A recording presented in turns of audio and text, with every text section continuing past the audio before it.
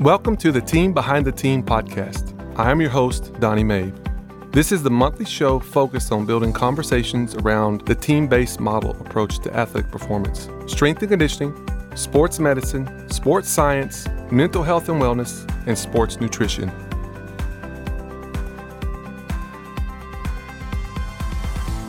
Hello and welcome back to the Team Behind the Team podcast. I'm your host, Donnie Mabe, and we are on to another episode this month. And man, this month is we got an awesome guest and friend of mine that I've been dying to get on this show. But before we get to our guest, Coach Mike Hansen, the co-host, is in the house again. Coach, say what's up. Hey everybody, happy to be back. Wrapping up the school year here, so it's kind of an exciting time, and it's already about to hit 90 degrees in Austin. So right. I'm preparing for another hot summer.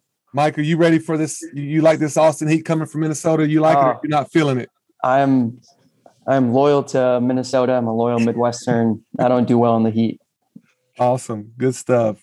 Well, we're glad you're back on the show, Mike. Appreciate all your help leading this. And without further ado, let's get on to our special guest, good friend of mine, Coach Matt Delancey from the University of Florida. Go ahead, Coach Matt. Welcome to the show. Hi, Donnie. Thanks for having me. Appreciate you, Michael. Yeah. Hey, man, I know you're busy with volleyball prep going into this bubble. And we really appreciate you just carving out a few moments to educate and just talk some shop today, man. Sounds good. How's things down in Gainesville? Is it heating up down there a little bit? What's going on? It's actually been pretty cool down here. We're been enjoying some 60 to 70 degree weather the last couple of days. It's been really nice. No humidity right now? Nothing like that? It's a little humid, but it's not like it normally is at this time of the year. Give it a week. It'll be Gainesville hot.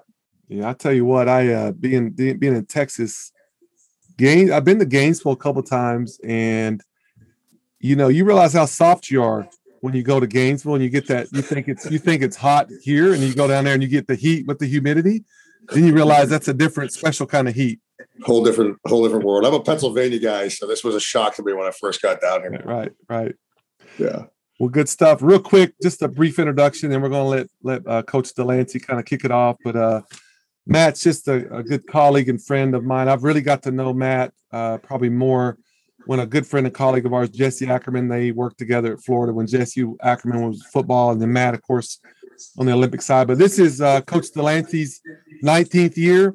And if you've ever followed or listened to Coach Matt, not only is he great at what he does, but very passionate, in my opinion, has just a deep passion and love for his student athletes in the profession, and just really a master at his craft. And so that's something that's really always drawn me to him. And then he's just an honest, if you've ever been around Coach Delancey, he's going to keep it real. He's going to shoot you straight. You're not going to wonder, I wonder what he was thinking right there. So he's that kind of a guy. In my opinion, too, you're the Lord of the Rings. If you've ever seen, he's got more national championships than anybody I know in this industry. So you're up there with that. But again, most importantly, you're a great guy. You love what you do, and you've definitely been a good friend and helped me through some stuff. So without further ado, Matt, we're glad you're here. Can you just take a moment and talk about your history in this profession and what's led you up to your 19th year at Florida there now currently? Well, I guess you could say my career started at East Stroudsburg when I was doing my undergraduate degree in physical education and health, 5-year major. Went from East Stroudsburg to high school coaching and teaching. And then from there, I went to Europe and played and coached in the European Federation of American Football in Austria. Came back to grad school at Northern Illinois. Left school early because my mom got ill.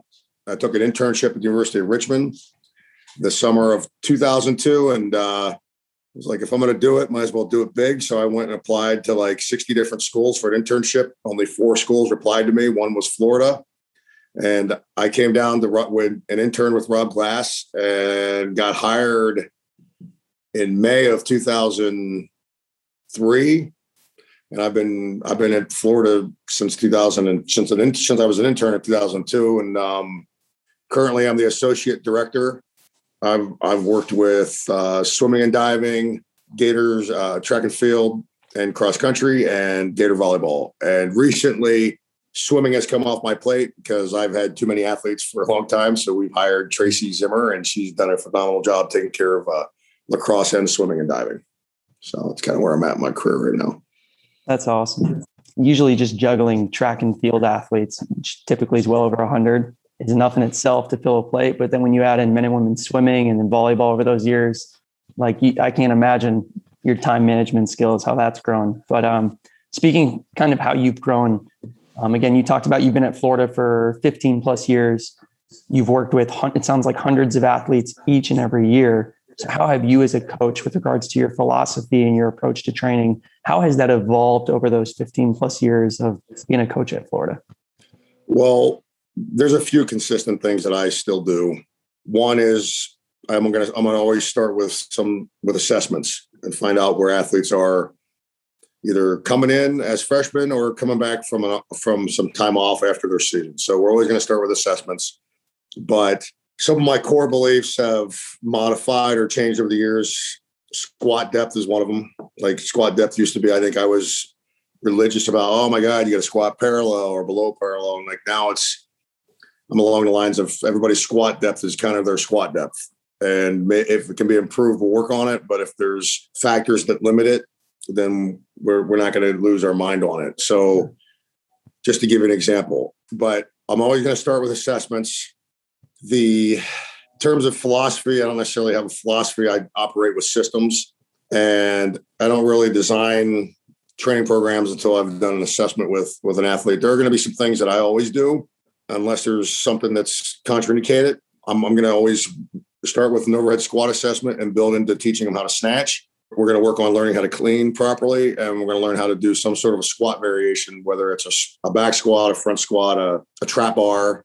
It might be some kids that live on a leg press. We've had that as well. So, I mean, sure. Those are kind of my key fundamentals. But a lot of what I do, like when I go back, sometimes I get on my computer and look at my programs from like year one to year now. And I'll look at 15 year, 10 year, and 5 year. And I'll look at them like, what was I doing? Yeah, I think we all do that. Absolutely. And then so you talk about you want to assess your athletes, and then from there you can make decisions about, again, how you periodize or how you program for each of those athletes. Does the context, it's kind of a leading question, but does the context of the sport they play or the demands of which that athlete's placed in, does that play a role with regards to your assessment of the athlete, or is it just kind of a general assessment that you give all your athletes? Well, the assessment, I'm going to start with an overhead squat always. And at this point, like when I was training swimming, I knew that for most of them, I'm going to probably see the stick because we use a wooden dowel. Yep.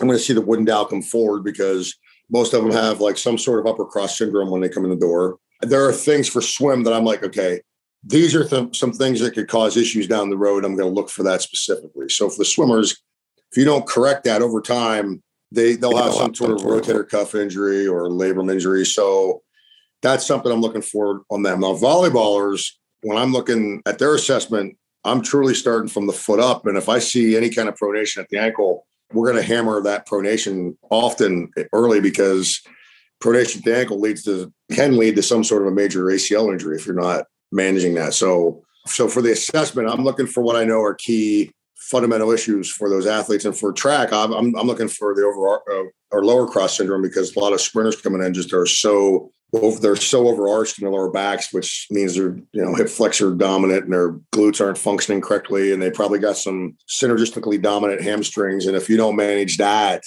that's a major hamstring at some point. So for the assessments, I kind of like these are the major things I'm looking for these sports.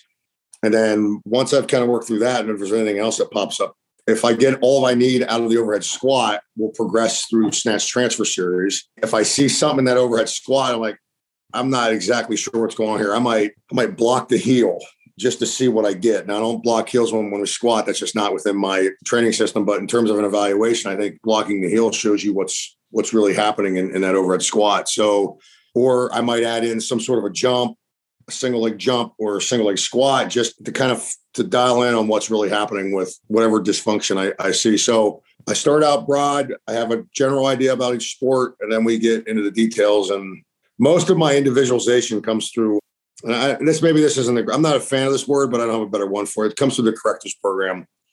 So for me, our correctives program is also our warm up, and out of season, it's very individualized. But by the time you get into season, most sports athletes start to kind of show the same dysfunction in season because they're all very similar movement patterns. And so unless there's something that's really off, it's a general correctives program for our warm-ups pretty much every day of the week, regardless of sport I'm working with. No, that's awesome. That warm-ups that's like you said, like correctives maybe isn't the right word, but it's definitely the right place to address what you're saying is the needs of those athletes. So that's where you're going to find the individuality of your programs. Isn't that? And the way I explain it to the athletes too, and this is kind of the talk I have with my coaches, look, I'm trying to get our athletes into better human alignment before we move. Better human alignment before activity. You're more efficient as an athlete. If you're more efficient as an athlete, you're incurring less muscle damage. You're going to recover better after the session, whether it's practice, weights, whatever it is. You get them into better alignment. You have a more efficient athlete. For sure. That's huge. That's really what I'm working towards. Oh, that's awesome. Well, I like too. I think, Matt, you made me think because I love your approach about those correctives, even though that's a tough word, but it's true. You're trying to get kids or athletes to move not only cleaner, but more efficiently. But, there's some asymmetries in there to play your sport or position at a high level. You just you're not going to fix it, but you got to manage the gap. Manage it. You have to manage it. Yeah. So that's the way I've always kind of looked at it too. Like they're going to be doing this thousands of times, but if we don't address this, then it's going to be a big issue. One of those, you look at most of our volleyballers, they're going to have an asymmetrical shift when they squat, just because whatever their non-dominant leg is in terms of their hitting arm, they're going to land on that a lot. They're going to have asymmetries just because of that. And if they have it, for me, that's looking at the ankle. If they're moving with a neutral ankle and their knee is lined up between second and third toe, and there's no symptoms with that, then that's just something I don't even say much to the athlete because I don't want to put it in their head. Mm-hmm. So to me, that's where the art of coaching comes in that area. That's good. I got a little change of questions here for you, a little bit more 50,000 foot view. Matt, you've seen a lot of success with the teams you've worked with, as well as Olympians after college. So you've seen a lot of world-class, high-level athletes. Kind of what have been some key traits and characteristics that you have seen in these teams or even individuals? What have you seen in these kids? Well, the highest performers that I've worked with, whether it's the high performance collegiate level or the high performance international level, they're all resilient mentally and physically, because if you're available to train, you have a better shot at getting better. So they're physically resilient. They're mentally resilient. They handle adversity better than their counterparts. They're very consistent in the outside habits that matter most. Going to bed early, eating properly, hydrating well, taking their multivitamins, whatever their supplements that they need to take, then they're consistent in all of those habits. To me, the ones that don't sleep, they don't, and that's, we deal with, you deal with that too. The ones that don't sleep, those are the ones that are injured the most. They're missing practice. When they are available for practice, their effort's not where it should be, and they're not going to get better. So to me, consistent in the non-visual sports performance habits that we really can't control because they're outside of us. That's really the key variables in the high performers. Yeah, I've always said it's kind of like, if a kid can't lead themselves very well, they're just not going to do anything well. I mean, I see it with my men's tennis team. We've got especially one individual that his sleep habits right now are just all over the map, and you see it in his performance. And he's a younger guy. He's kind of trying to figure it out right now and kind of growing up some, but yeah, you totally see it kick over into the court. So for sure. Anything else to add to that, Mike? No, I don't think so. I think like kind of what you said, Coach Delancey, about championship teams, like they're the ones who are going to be on top of those things that are probably educated to them throughout the year by their sport coach or strength coach, whoever, whether it's nutrition, sleep, etc. It's like those intangibles of athletes who are kind of all in per se. That's the same thing I've seen is those successful teams, they care about the details. They care about those little things. And so it's kind of like when you look back on a year, no wonder that team did so well. They probably supported each other. They prioritized things like that. So go ahead. Our 2017 volleyball team made the national championship match. We lost to Nebraska, but the year before that, we got knocked out in the round of 32 by Florida State at home. So round of 32 to making the national championship match. And the biggest difference was in season, seniors decided they were going to go dry. They held their teammates accountable to that. And we had 0 practices missed that whole fall. Our players were the healthiest they'd ever been. And their body comps, literally on average, I think we gained 2 pounds of muscle and lost, we lost maybe average a pound of fat or something per athlete in season. You don't typically see that. So all the right things at that point. And I can tell you that in 18 and 19, the thing that held us back most is those athletes, they rebelled a little bit against going dry policy, and it showed in our postseason play. It's a long season, and if you're not taking care of your details, because alcohol interferes with sleep too. It's not just you just drink alcohol and that's it. It interferes with everything. So we definitely saw in that. I think the pandemic has also helped us get back to being a little more dry because we can't go out, right? So we've seen a healthier team through the fall and the spring this year. I think, again, it relates to alcohol. I don't think I can say enough. And I know that my best track and swim athletes, when they're in heavy training, like Grant Holloway is a great example. He just broke the world record in the 60-meter indoor hurdles. And he might drink a glass of wine with dinner every once in a while, and that's it. And Grant gets to bed early. He wakes up, has breakfast, sleeps probably nine hours every night. And Caleb Dressel's in the same boat, treats it the same way. And those guys are both world record holders. They sleep well, they eat well, they do a lot of things right. They manage their day-to-day stressors too. They never really seen either of those guys have a lot of relationship stress, which I think is also a key factor. For sure. And so it just reinforces what we've already talked about. Good friend of mine, and Coach Hanson's met him recently. You know him too, but Coach Paff, Dan Paff. Yep. Years ago, he worked at Texas. Matt, he used to have this saying. He says, 6th Street here in Austin's like where all the college kids go. And during the pandemic, obviously, it's been shut down quite a bit. But he used to always say, you can't be All-American and all 6th Street at the same time. You got to pick one. That's fact. That's fact. Funny is Dan was at one point too. He was what? He was at Florida for 2 years. Oh, yeah, I didn't know that. Dan, I got to learn from Dan early in my career. I think it was 04 through 06. That's when I was starting to pick up field events. I wasn't programming yet. I was learning from Dan while he was here programming for field events. So, oh man, that's awesome. He's had his thumbprint on a lot of us. He's a great mentor. He really does. But good stuff. I got one more question, and I'll kick it to Mike. So this kind of our podcast is the team behind the team. So Matt, that's strength and conditioning, athletic or sports medicine, sports nutrition, applied sports science, and mental health or behavioral health. How would you define performance team model, and then give us a glimpse of what that looks like for you there at Florida behind the scenes? So the team, our job is to support our athletes so that they can be the best they can be. That's the bottom line, right? So the way I see each member of the team is that we're all going to have areas that overlap with each, and we all have to be comfortable with each other kind of moving into each other's area sometimes. And I think sometimes when I hear people use the terms of like stay in your lane and those really detrimental terms to a performance team. I think there are some things that I do that overlap with athletic training. There's some things that athletic trainers do that overlap with us, and nutrition and vice versa. And we're all here to help support each other's world. So for me, the performance team is an integrated approach to our athletes' athletic endeavor. Also, we're trying to help them be as healthy as possible. Sometimes healthy isn't the right word. I think it's healthy as possible.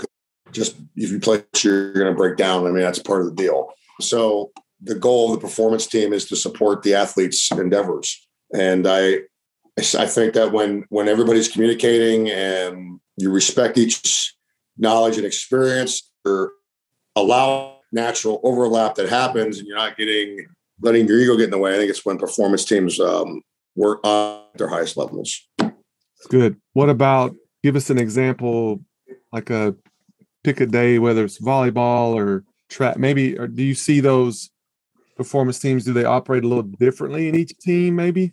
For sure. Track and field's a different approach. So track has our Coach Welty's one of our associate head coaches, and she's been at Florida for a long time. She's the glue of our whole staff. Like the athletes go to her, they kind of see her as team mom a little bit. She kind of coordinates a lot of the things that are happening around the scenes. I think she's Mouse's right arm. Honestly, Mouse is our head coach. So if we have an athlete that in track, it's about being at your ideal body weight, which is it's 1 or 2 pounds for those cats. And if somebody's overweight, she'll talk to the whole support staff or performance team, and we'll talk and we'll have a plan of action for that athlete. And we're all involved in whatever our nutritionist or dietitian Abby says. I'll reinforce it with the kid behind the scenes, obviously not in front of other athletes, but behind the scenes, I'll kind of reinforce what Abby has said, and Abby will reinforce what I've said, and Coach Welty will reinforce what everybody else has said. And I think in the track and field world that we have at Florida, we do a pretty good job of operating outside of silos, right? And for volleyball, it's more like Mary just lets us handle our jobs. Like, we've all been working long enough to know where, and I use body weight because I think it's the easiest one to look at because we all deal with body weights. So if we have an overweight athlete in volleyball, Randall, our athletic trainer, or myself, we might ask a question along the lines of, hey, do you think so-and-so is moving as well as they could be? And typically we're asking that question because in our head, we're like, we think they're overweight, but we don't necessarily tell the coach that. And the coach will say, they could probably be a little quicker. And then if I get that feedback, then we'll sit there and we'll talk to Hillary, our dietitian, and we'll talk to our team doc, Dr. Padilla, and we'll look at some standards. And then at some point, typically in season, we don't try to manage that at that point because they're in season. But once we get out of season, if that athlete hasn't graduated, then there's a conversation with the athlete about, hey, where do you think your body weight should be? And then we all as a staff kind of move it forward from there. So I think that's a pretty good example of how two different teams are accomplishing something similar, but by different methods. But at the end of the day, the professionals are allowed to do their jobs. Right. And every team is different depending on the people in the room. And then, I mean, honestly, how the head coach kind of leads too, Yep. And how they interact with each one of you maybe a little differently. That changes the dynamics, the flow of information, how it's handled and how it's deciphered, and reports are kind of given out. And then you have interventions and mitigation depending on the time of year. Like you said, I think time of year is key. What year the athlete is, and also the athlete individual, they have some risk there too. So I think that's pretty key, crucial stuff. Good stuff. Yeah, absolutely. For sure. And then, so pivoting topics just a little bit, we've kind of highlighted you've been with some really successful track and field teams, men and women swimming teams, volleyball, like very successful, as Donnie alluded to, with you being the Lord of the Rings. But how does your approach change with regards to training those teams in the weight room? Is there a bunch of differences as far as how you go about training those different sports, or is there quite a bit of overlap? There's overlap. I mean, the differences come into what we talked about earlier. It's from the assessment with the correctives, right? So in order for me, I have my top 5 that I want to try to accomplish. And obviously some athletes aren't able to do some of the top 5, and there's modifications, and the modifications are another area where are very individualized per person, because that also comes down to confidence for the athlete. For me, my top 5, I'm going to always start with the overhead squat because it leads into snatching. And I think it's important to recognize that 18 years of working with athletes, we've never had problems with a snatch and shoulder injuries or elbow problems because I don't do max effort snatching. Okay. They're not Olympic lifters. We use the hang snatch. It's a power movement. It's a light and fast movement. I want them catching in a quarter squat power position. The height of your catch really determines what kind of weight you have on the bar, because if you can't catch in that power position, it's too heavy. Sure. So when I hear people are injuring athletes with snatches, the first thing I think, well, they're max effort or they're just too heavy, right? So I just want to make that differentiation so people understand that there is a difference between Olympic lifters and athletes. So when I do my assessment and I use an overhead squat, I feel like sometimes people forget where that overhead squat came from. It's a great assessment tool, but it also came from learning how to snatch. So if you go from an overhead squat to a pressing snatch balance to a snatch balance and then to the hang snatch, that's all just a progression of the overhead squat. Right. And as it becomes more complicated in movement and execution, you're going to find more dysfunction along the way. And by the time you're into a hang snatch, you've worked through a considerable amount of dysfunction that helps them function better as an athlete. So I want to give that caveat because one of my number one is a hang snatch. And then I want to teach them how to clean properly. And I want to teach them how to have a squat variation that's done properly. And that squat variation could be any number of ways we squat, right? And then I want to teach them how to hinge and push and pull. And then rotary work. So those are going to be, for most part, those are going to be very similar across the board. And now the manner in which they're implemented could be a little different. My shot putters and my hammer throwers might go through 5x5 cycles early in the year because 5x5 with those, they might put a little bit more mass on. But if I'm working with sprinters, we may never go over triples the whole year. Right. So the nuances are within the actual programming of those exercises. And then there's some event stuff that I might do differently I do differently between all the different track events. Obviously with DSs and liberos versus outside hitters and middles, I'm going to do a different court agility and jump program with my hitters than I am with my setter and my back row players. So I think the nuances really come in outside of the top five, because there's definitely something I want to get everybody consistent with, because I just think they build better overall general athletes. And then it's about identifying some key things for each athlete that they connect with. And some of that might just be confidence-based. If a kid comes in and they feel that here's a great example. We had a shot putter, Kamal Message. He's a Bosnian dude. He was top 3 in the country. Unfortunately, he was competing against some guy at Texas and finished top 3. It might have been Ryan Krauser at the time. I can't remember. He's okay. But he's decent. He's all right. But Kamal's thing was, I like to do bicep curls because when I do bicep curls and I feel like my bicep is big, I feel like my arm is on a fulcrum and my bicep is like forcing my arm to help me throw the shot. So when he's telling me this, I'm like, dude, if bicep curls make you feel confident about throwing a shot, then let's do some bicep curls. Like, yeah, he's in there all the time. He's just always cranking through easy curl bars and dumbbells and stuff. And whatever, it made him feel like it helped him. So that's a nuance, right? I'm going to allow that because the guys, it was a real thing to him, and maybe it is a real thing. I don't know, but for him, it was definitely a real thing. No, that's awesome. It sounds like I hear two principles surface there when you talk about differences or similarities across sports. One is like, we all have these tools, but what you're saying is like, it's a matter of how you're going to use that tool.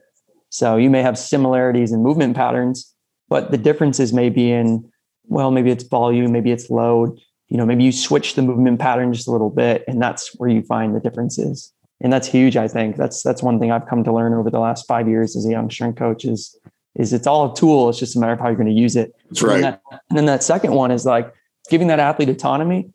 Man, who cares if it's a placebo or not? If it makes them feel more confident, that probably speaks more to, whatever rep ranges they're going to be hitting doing that exercise. Is like whatever the physiological effects, the psychological effects are just as important. They're huge. And certainly can be skipped over by quite a few coaches, so that's awesome. I want to back up to something you said earlier, Matt, about the snatching. And so just kind of like, I love what you said about that. When Dan, like I said, when Dan was here back in the late 90s, early 2000s, they would bring in some therapists. When I used to help with track and field early on here, Mike Leahy, I don't know if you ever heard of Mike Leahy. He was one of the early kind of teachers, practitioners of ART, active release therapy. And so Mike, when I was talking to him, we would just have these he would work on athletes and clean them up. And then he was talking about, shoulder health. And he said, really, honestly, one of the only lifts you can do that will strengthen the mid trap in the back of behind the shoulder is an overhead snatch. Yep. Because especially you think about, and Dan used to always talk about, if you got an overhead athlete, they hit, they throw, do some kind of rotation with that one arm. you've got to address that space above their head, right? And you've got to do that in the weight room, obviously safely. But you've got to come up with exercises. If you don't get it strong, like Mike said, that mid trap in the back with something overhead, you're going to have some shoulder problems down the road, especially with overhead athletes. So I loved it. I thought that was great what you said. And to jump on that, with volleyball, every time they come in the weight room, once we get through the warm-up correctives period, the very first thing we do after that, we go through snatch transfer as part of the warm-up. And because, again, every day is an assessment to me, because anything can pop up at any time in season or out of season. If they're learning a new technique in individuals, there might be something that we need to manage a little bit. But, like, we hit that all year round.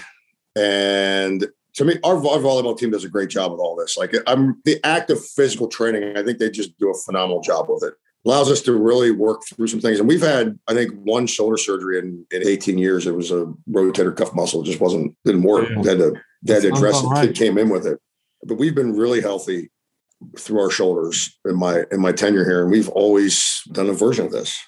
Good stuff. I know as much as they internally rotate when they hit, you've got to do something that goes opposite to fix that, over time. So anyway, Mike, you got any more questions for him?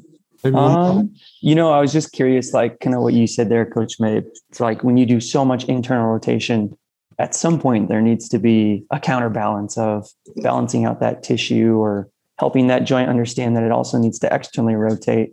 So just curious, Coach Delancey, because with swim, volleyball, and then even like say a jab thrower, you've had a ton of experience with overhead athletes. Is there anything outside of snatching, which is obviously an outstanding exercise, that you do to try to maybe address that for overhead athletes? In our warm-ups, whether if in season, all of them, because I'm in charge of our warm-ups as well. In season, out of season, every day of the week, we're going to do some version of eyes wise T's and A's, scat push-ups, scap retraction, and band pull aparts. And it might only be one set. And it might just be like a microdose of exercise, but we are going to do, and swimming too, we're going to do some version of that every single time I see them. With swimming, I also had their dry lands, and it was part of the dry land as well as the warm up. So we will always do some version of what I mentioned there every single day. And I think that does help manage that a lot. Yeah. Just getting that scap to move through all the different planes. And exactly. That's awesome. Well, I think, I want to jump on that. I think what I've seen, Matt and Mike, I'm sure you've seen this, you've done some of this with different athletes, but being able to assess when that scapula is frozen and it's stuck to the ribs, you can strengthen all you want around that. But if that scapula is frozen and it's not gliding, the interior part of that shoulder is going to be lit up and you're going to overcompensate. There's going to be some inhibitions. Mechanically swinging or hitting is going to be way off, and it's going to just domino effect. And man, you've got to figure out, like you said, sometimes it's not about getting stronger, but getting that to move cleaner, then back up, fix that a little bit. Now let's move forward with the right stuff.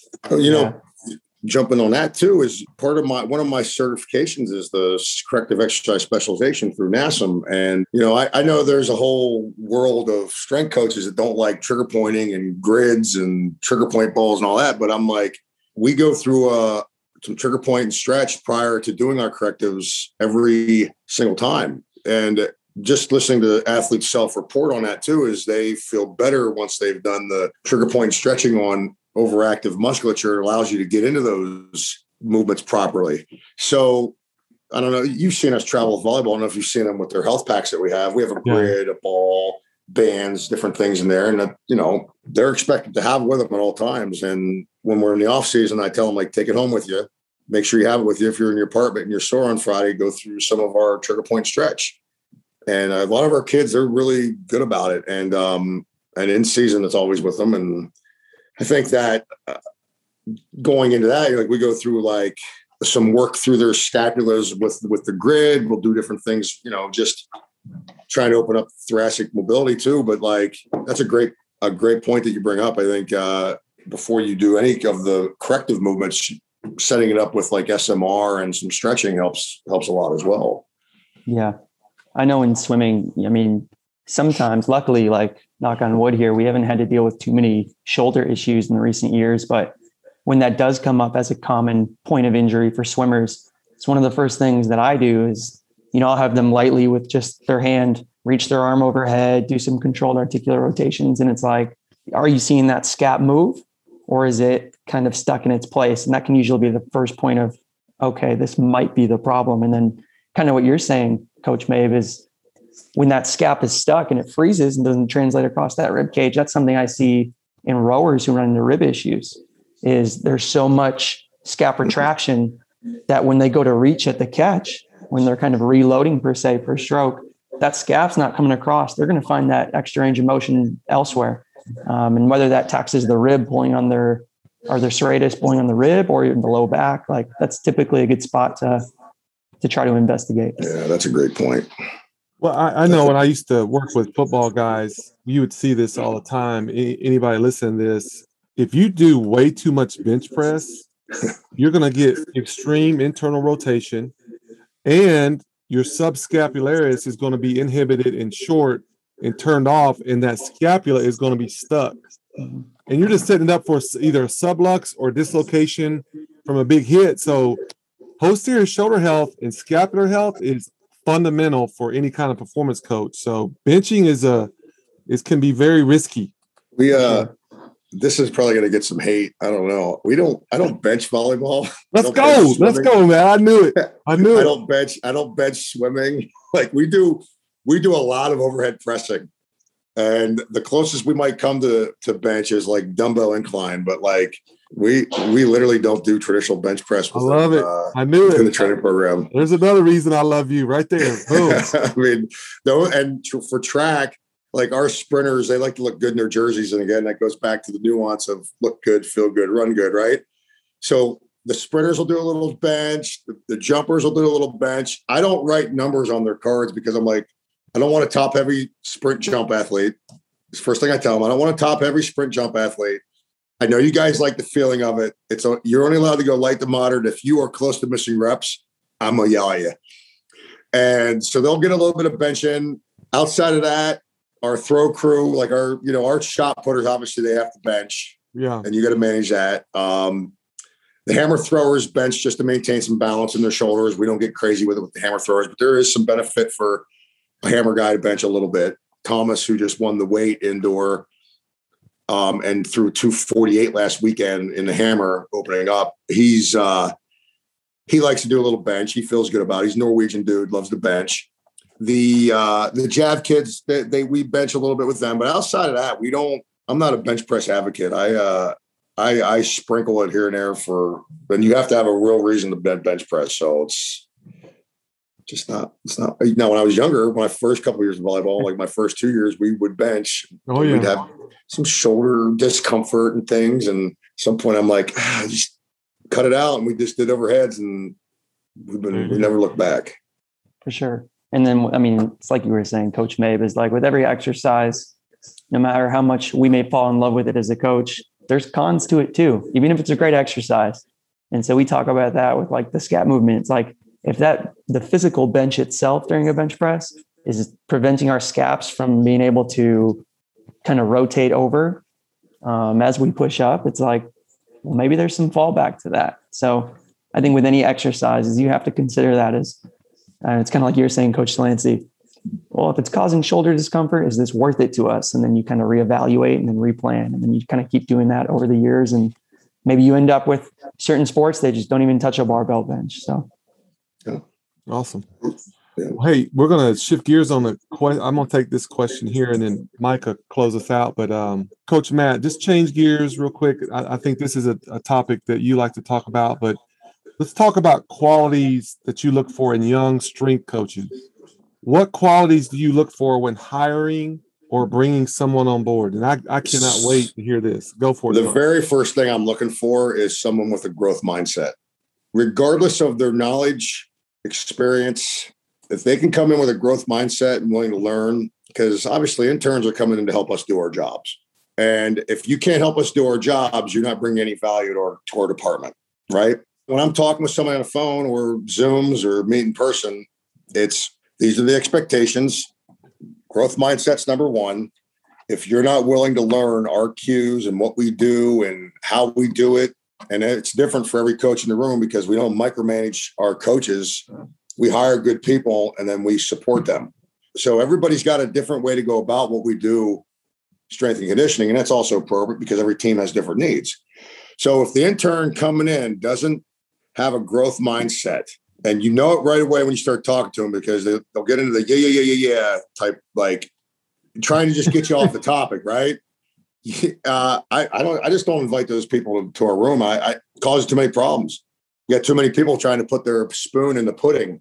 And every semester I got to let an intern go because they overstep somewhere, and I hate doing it. But, you know, we make it very clear is like, you got to come in with a growth mindset. You absolutely have to learn what we do. You have to check your ego at the door. To me, that's number one. Now, outside of that, they got to have a great work ethic. You can't be a strength and conditioning professional and not have great work ethic. It doesn't work. Your coaches will eat you alive. You'll get fired out of your first job. You got to have a great work ethic.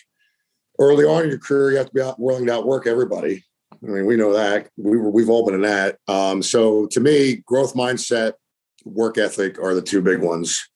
If you have poor content knowledge, we can help you with that. That's something that I'm not concerned about that. I've had plenty of interns come in that literally don't know a thing, and they've stuck around for 4 or 5 semesters because they wanted to learn, and because they've done a good job, we've let them stick around. We've had peeps come in with great content knowledge, and because they didn't necessarily agree with what we were doing, they washed out within a semester, and some of them wash out within a month. And typically it's on their end because they want a bigger role. They want to put input in. And so for me, that young strength coach, when you're coming in for an internship, growth mindset, work ethic, and willing to deal with lack of control. Those have to be the big 3 right there. That's awesome. Now, if you're a young strength coach that's been hired and now you got the job, the advice might be a little different in terms. You still got to have a growth mindset. You still got to have a great work ethic. You have to be open-minded to everybody that's interacting with that team because everybody's opinion matters, and they're coming at it with a different experience and a different knowledge content. And if you're not willing to listen, then you're going to miss out on some really key insight that there's no way you could have possibly had because you're not in that person's head thinking what they're thinking. So to me, if you're hired and you have the job and now you're in charge of the programming, that's part of growth mindset. But this is still like, I'll put that in a separate category because I think a lot of people struggle with that early on.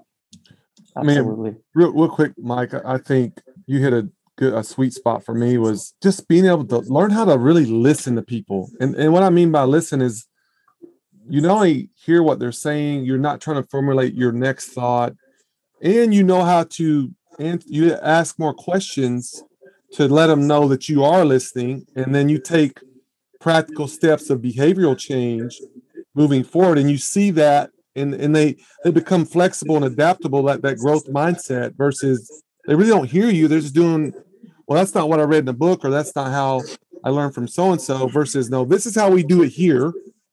This is our house. This is not so-and-so's house or this coach. This is how we operate here. So learning how to listen and learn, watch, and then kind of adapt and evolve, I think is so hard to do for young coaches today. There's a lot of influencers with social media that I think they're overwhelmed with the amount of information that's available to them. And it's throwing I'm going to say it. They're throwing shit at the wall to see what sticks. So sorry for that. But I think that's a problem because we didn't necessarily have that when we were younger. It wasn't the internet. It was, we got this book and we have to go talk to people and we have to pick up the phone and we cold call somebody. And I think that's a different concept than just going on Twitter and scrolling and reading and going on Instagram and seeing every fitness model do a bandit glute exercise incorrectly with overarched lower backs. And I think it's just, there's so much information that I think this young strength coach professionals right now are just so overwhelmed. And well, we live in a day and age where you can have 30,000 followers on Instagram, but you really don't even know what you're doing. Exactly. What are you trying to? And I'm just like, but that's just the reality of the landscape. It's a wild, wild west right now. So, Speaking of that, when we screen interns, the first thing I do is I go look at their social media accounts. You got to, because I want to see what they're doing. I have an intern coming in, and this kid, she had all those categories, and she's got an Instagram account that she posts everything she does. And that'll be something we manage. We'll manage that at some point. I'll talk to her about it probably and be like, hey, maybe you want to put your account private while you're a Gator, because I don't want that feeding into our athletes or, being an issue. So I think that's something that's important to manage these days, because that can get out of hand. Yeah, I was saying with that like new landscape of, you can get all this information from everywhere so quickly. And our, young strength coaches, who's to know if this is legitimate information or not? I think that's one of the principles we try to equip our interns with is you need to have a filter.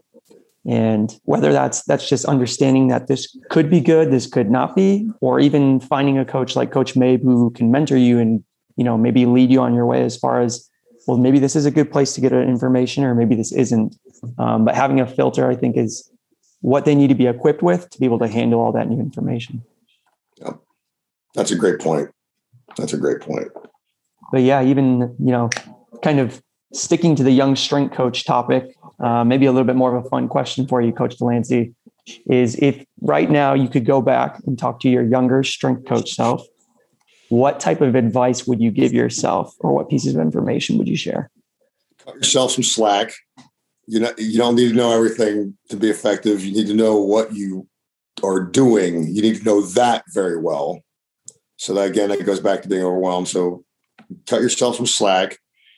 Every loss and injury isn't the end of the world, because when I was early, you feel those losses, and when a kid gets injured, you feel that too. And I think I would tell myself to cut yourself some slack. Don't lose so much sleep over athletes getting injured and losing, because that's part of the deal. Like you have to accept the fact that sports do have an injury rate associated with it. No matter what we do and what the coaches do and what the athlete does, it could be all perfect. People are going to get hurt, and people are going to not perform at their best, even when they've done everything right. And I think that advice to me early on would have been helpful, because I think I'd have slept a lot better. So, yeah. Where were you 4 years ago for me? That would have been great. Exactly. So that was me for 2 years when I first got hired at Florida. Because, when you first get your big job, you're like, oh my God, I don't want to lose this job. Like, and that's the wrong mindset, because that's not a winning mindset. Like, it's not so much about what do I do to lose this job? Like, it's what do I do to keep the job? What do I do to help move my athletes forward? What do I do to keep progressing? And I think that's, once I got into that comfort zone, that's where I really started to excel as a sports performance coach. Awesome. Thank you. Yeah. Well, hey, one last kind of thing, and we'll shut it down here. But any resources that you'd recommend? I know I've seen a picture of your bookshelf, and you look like you're a bookworm like me. Any resources you got for us, Coach? Anything? So there's a book that for me, it's straight up Olympic weightlifting, but there's a technical aspect to the book that I think helps clean up your mindset on certain things, and that you can understand that there are a couple different ways to teach a clean and a snatch. So it's Essentials of Weightlifting and Strength Training. It's by L. Huey. Phenomenal. It's a phenomenal, general resource on Olympic lifting. I've always loved the high performance strength and conditioning book. I think Bill Foran was part of that book. That's always been he was the editor. It was always been a good read. There's a whole bunch of different professionals in there. So the high performance sports conditioning, it's a nice foundational book. Super Training is a big read with Mel Siff. I got a bunch of Bondarchuk books that I like to pull out here and there, and then a couple of running books from Franz Bosch. So those to me are some really good ones. And then the other thing is I have an athletic and sport issues in musculoskeletal and rehabilitation. That was a big book early on for me, because when we're first coming to a job, you're not going to know everything. We still don't know everything, but there was a good resource for just injuries. Yeah. So those are, to me, those are some really good starting points. Thanks, Coach. Yeah, my pleasure. Where if our listeners want to kind of reach out, connect with you, have another conversation, or you can shoot me an email. Matthew D, 2 T's in Matthew D at gators.ufl.edu. Awesome. Good stuff. Typically, I get back within the afternoon.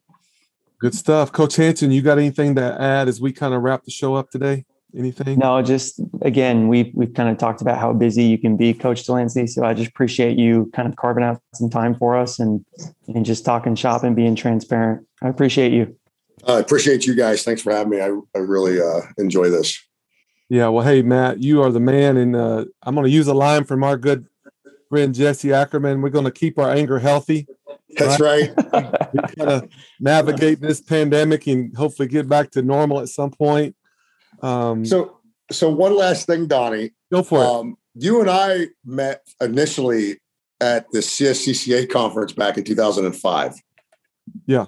That was at I think I did a talk on volleyball that day, and you come up, and you've always been growth mindset. And I've always appreciated that about you. So I just want to make sure people know we've known each other for a long time. Yeah. So. I've always just, from the day I've heard you speak and met you, just always been impressed with just how you handle yourself. And you're really good at what you do, and you feel like you're here to help others do that too. So have always respected and admired that about you. So just keep doing that, Matt. Keep helping. Thank you, my man. I appreciate that. That's it. Well, we'll wrap it up from here. Coach Delancey, hopefully we'll see you soon. I'll be leaving for the bubble in Omaha with volleyball, just like yourself. So yep. We probably can't get near each other, but we'll at least we'll give air bumps or something, or air fist bump or something, or give each other the look, a smolder look or something. But Mike Hanson, as always, you are awesome co-hosting this and leading it. So appreciate everybody's time and being on. So we'll catch you next month on the Team Behind the Team podcast. Y'all take care. Thanks so much for tuning in and listening to this episode of the Team Behind the Team podcast. For future episodes, go to iTunes, Spotify, Google Podcast, or Stitcher. We definitely want to keep having great guests on the show and great content. So if you have a moment, please go to iTunes, leave a rating and review, and let us know how we're doing. I'm Donnie Mabe, and thanks so much for tuning in.